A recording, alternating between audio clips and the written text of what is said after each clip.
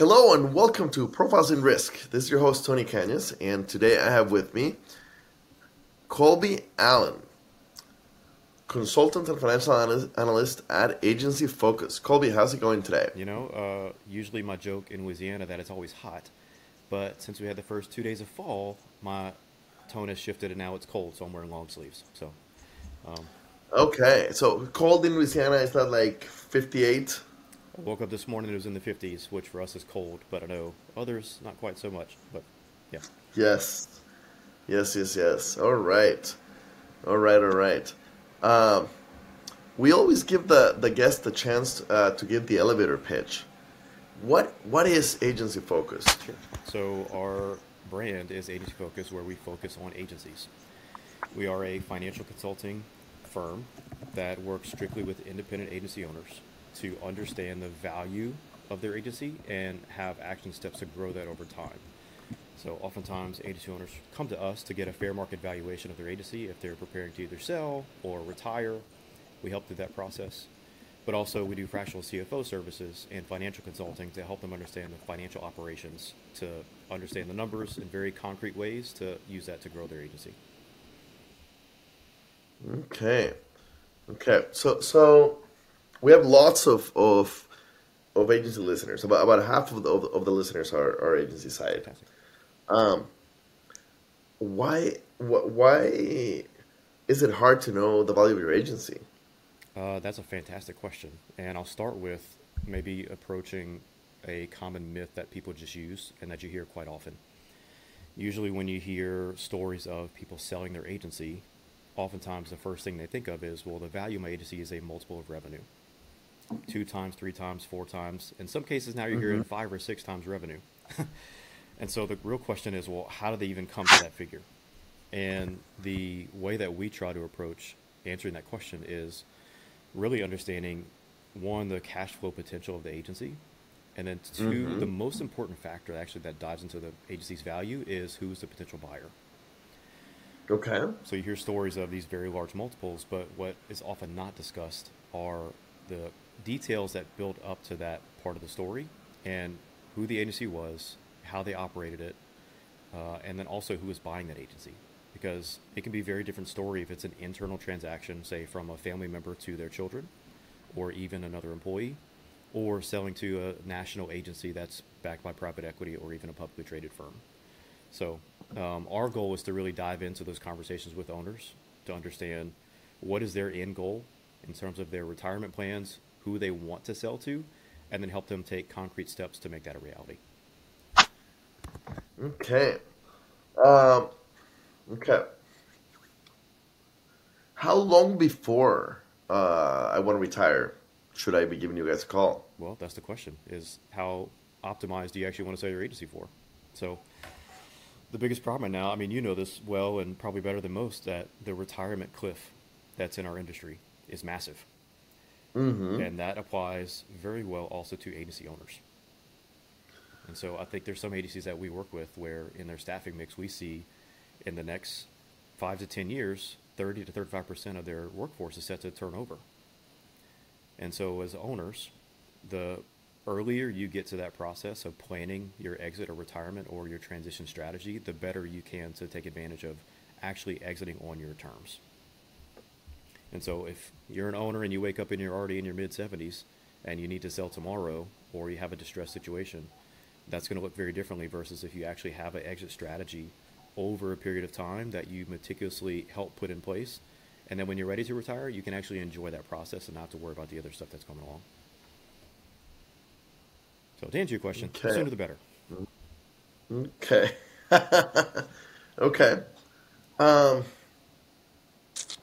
do you guys get paid by a commission when it sells, or is it a like what does it look like for me when I bring you on? How do I pay you? Sure. So one way we're a little different than maybe some of our competitors is as agency focus, we don't act as a business broker. There are some in our space that they do act as a broker and they can do the valuation services and some exit planning. And their revenue model is often tied to a commission of the sale price of the agency. We are really advisors on a fee based. So it's almost the same as like a commission or versus a fee-based financial advisor that you might hire. We come in, we charge either an hourly rate or a project rate to either do evaluation, to do other projects to help the agency owner understand the components and value of their agency, or they hire us on a contractual basis, say as a fractional CFO, to again measure the financial performance and help implement things over time. We work on a fee basis. So for some owners, it can be a relatively small fee to analyze their book of business, or if we're engaged in a CFO capacity, it's either a monthly or quarterly engagement over a period of a couple of years. Okay. So the fractional CFO service. So I'm guessing your average agency, unless they're significantly sizable, doesn't really have a CFO. No, they don't. They likely have maybe a controller, maybe a bookkeeper, right? Or maybe they just outsource that whole thing. So what can the fractional CFO service do for us? That's a fantastic question. And actually, I want to ask you a question around that too. Absolutely. So we often see that the value that we try to pose to owners is once you get to a certain size, your need for administrative staff becomes a lot more prevalent. And so whether that's hiring an operations manager, you mentioned a controller, a dedicated bookkeeper, those needs kind of evolve and develop over time. And so the reason we offer a fractional CFO service is so in order to provide executive level or C-suite support for an agency that might not otherwise hire, $100,000 or $150,000 position, we can distill very valuable takeaways from your financials and other metrics to help the agency owner make very actionable decisions without the increased or really the huge cost. So that's the next question I have for you is like, what stage do you normally see from a recruiting standpoint people might be hiring administrative staff? In the middle of a podcast. I think that the trickiest point is the producer who has been successful and has not yet brought in their first CSR. Okay. Because it's going to be a massive hit, right? And the market is so tight, and service experienced insurance service people have become very expensive in both with a combination of the generational piece. So historically, account managers come from high school educated women who get hired into agencies, study insurance. They become the lifeblood of the agency, and they stay forever. Yeah. And that demographic is disappearing. Right, women have really out-educated themselves compared to men for the last 15 years, and it's become very, very hard. Excuse me. It's becoming very, very hard to find them, and many agencies that are a little bigger, that do have 10, 15 people, are dealing with kind of the cliff that you mentioned, where their entire service staff is looking to retire in the next few years, and for the first time that maybe they haven't hired for the last 10 years because they've had the same people for a long time and they haven't had growth of that level, and now they're looking at the market trying to prepare to replace those people when they retire, and the replacements are going to be a lot more expensive. Yeah. In a remote first world. It's hard. It's very hard for a small agency, and I don't pay too much attention to at what point they bring kind of finance/accounting help. If I had to guess, it doesn't look like only the larger ones, basically. Yeah. And to kind of add to what you just said about a trend that you've seen where the experienced staff versus hiring green is becoming a bigger gap, we see that with our clients on a regular basis, where service level staff, they're shifting more to green positions to bring people on and actually train them up in that experience. But even in the administrative staff, so a little bit about my background. I started in finance and operations for a regional agency that was about $125 million in revenue. And so my job was financial reporting and building up the reporting capabilities for the regional management to understand the financials and then producer performance and a few things within that realm. We sold to a much larger agency that I assumed some other project management and analytic roles.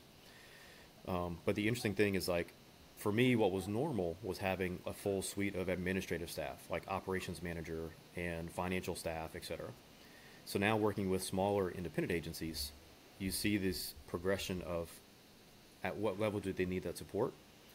But back to your comment about more green service staff, even administrative staff within agencies is a trend that we're seeing. They're hiring from outside of the industry to come in to agencies to fulfill those roles, and they don't have the industry experience.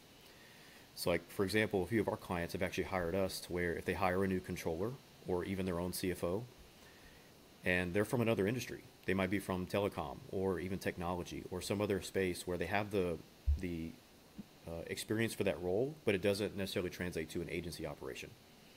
And so they'll actually bring us on to work with that person over a period of time to show them how financials work for an agency, how you actually understand KPIs for an agency to measure for your financial performance. And so it's almost like a small CFO accelerator program. Well, they won't hire us full time, but they'll kind of bring us in on a project basis to get their own CFO up to speed or their own operations manager up to speed to understand the agency operations.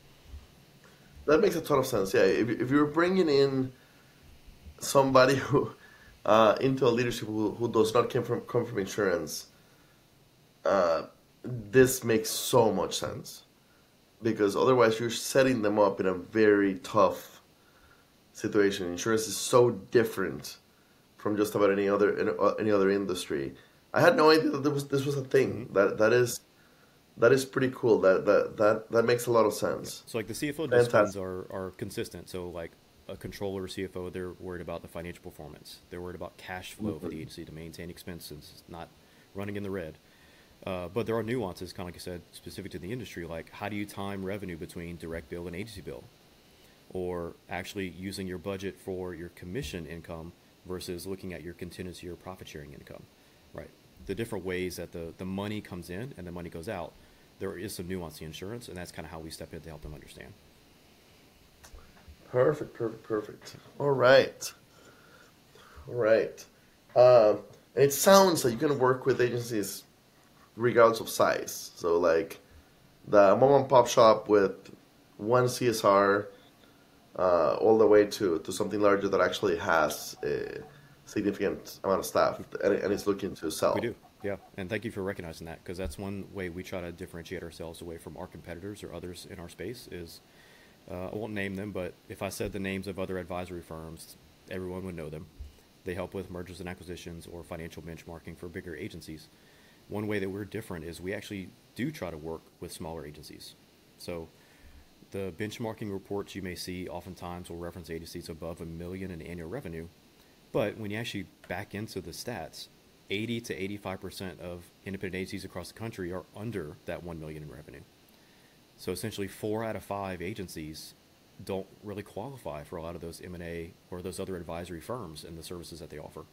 So our goal is to step in for those scratch agencies or agencies that are in growth mode that want to understand what the big boys do and how they actually measure their performance, and help them translate that into things that are actionable for a smaller family agency that is trying to get there. Fantastic. So for listeners that are interested, what is the best way to connect? What is the best way to learn about what you guys do? Sure. So Agency Focus, it's agency-focus.com, or you can follow me or connect with me on LinkedIn. Our 2 kind of core services are agency fair market valuations. We'll come in and help appraise and understand the fair market value of the agency based on the plans that you might have. And then the fractional CFO services, or even distill down to simple budgeting services. We can step in for agencies and help with that. You can contact me on LinkedIn or on us on our website. My associate, Carrie Wallace, people may be very familiar with. She started Agency Focus. And then I've been with her and helping for the last 6, going on 7 months now. And it's been going really good. So, but to answer your question, you can check out our website. We started posting a bit of content and blog posts that we'll be putting a lot more out. And also connect with us on LinkedIn. You follow Carrie and myself, traveling and speaking at different events or agency conferences. And that's probably the best way to follow us. What conference? This is a good point. What conferences do you recommend for the smaller agencies, for the agency targets, for the target agents that you guys go after, kind of the smaller agency? what conference are you attending that you thought would really useful for them? Sure, sure. So we are really good partners and work closely with all the state Big I associations. And so I would first and foremost recommend if your state has a Big I association, get connected. There's a few states that have a lot of activity, but for the most part, from national all the way down to the state level, there's a lot of coordination and a ton of resources available for agencies of all size. That's very valuable. And so your local Big I association might have luncheons. They probably have an annual conference, probably a young agents group that meets once a year or a couple times a Hmm. year. And so recommendation would be to connect with your Big I association, the conferences that they have. And then most states now, there's different conferences available for either technology. There have been a couple like Asian Indie Tech and a few others that have popped up recently that focus strictly on, Just up like 2 weeks ago, yeah, yeah. so independent agency focused. And I think that's one of the awesome things about being an independent agent right now is the availability of value, resources, conferences and networking, mastermind groups. It's just growing. Like it's just getting better. And so even the trend that we've seen recently is you also ask, do you think the trend of independent agencies is either decreasing or increasing? Uh, I know a lot of them are getting acquired, Mm-hmm. but yeah, the independent agent's not going anywhere. That's for sure. We're now 8 years into InsurTech, something like that. And at first, InsurTech was all about disintermediating the agent, and that's not the case anymore. They're all trying to work with the agent now. Yeah, yeah.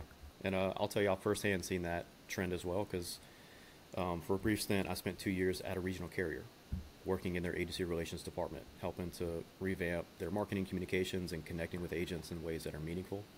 And I can tell you from what I've seen, the networking that I did and the projects that we accomplished, most carriers will probably give the insight that they'll dip their toe in direct to consumer, but oftentimes it's really just to learn about consumer behavior.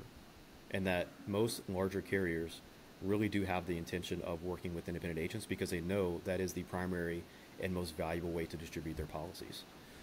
And so, but to get back to the question, so over a period of time, the trend was decreasing, but around 2020, 2021, the trend for the number of independent agencies has actually been on the uptick for a couple of different reasons. Usually people associate with, I'll tell you firsthand, oftentimes when there is an agency that sells to maybe a larger broker, it's not uncommon for the owner to stick on through their earn out period and then over a period of time realize they don't want to work there anymore. And so they'll live out their non-compete and then a few years later they'll probably open their own agency again. Or what's been a more recent trend is agencies that are in the captive space. So the Allstates, the State Farms, the others of the world Lots of them are going independent, are yeah. now shifting over to the independent side. And so Hmm. that has been a massive uptick, again, just within the last few years. And so the opportunity to become an independent agent has always been phenomenal. And the resources to help support them through this process now is, again, just getting better by the day. Fantastic. Thank you so much for your time today, Colby. Um, yeah, the great information that I'm so glad somebody's doing this for the smaller agencies because it is hard. It is. And I run into it fairly often where like they are big enough that they need help and too small to be able to bring in that help. Thank you. And I think that's one of the reasons I even stepped into the space to kind of go on my own and join with Carries because to try to take the big broker experience and again distill that down to where it's really valuable and easy to take action on for family agencies that want to grow or get to the next level. And so um, again, I spent a little couple years time at the carrier as well, working directly with agents, and it's always interesting to see how small agents have very, very huge heart because they're trying to be valued to their community, to their family, and they want to also do what's best for their employees, but their clients. And if we can help, again, provide value to that and help them accomplish their goals, that's the whole reason we do what we do. Fantastic mission. Thank you very much. All right. Thank you, Tony.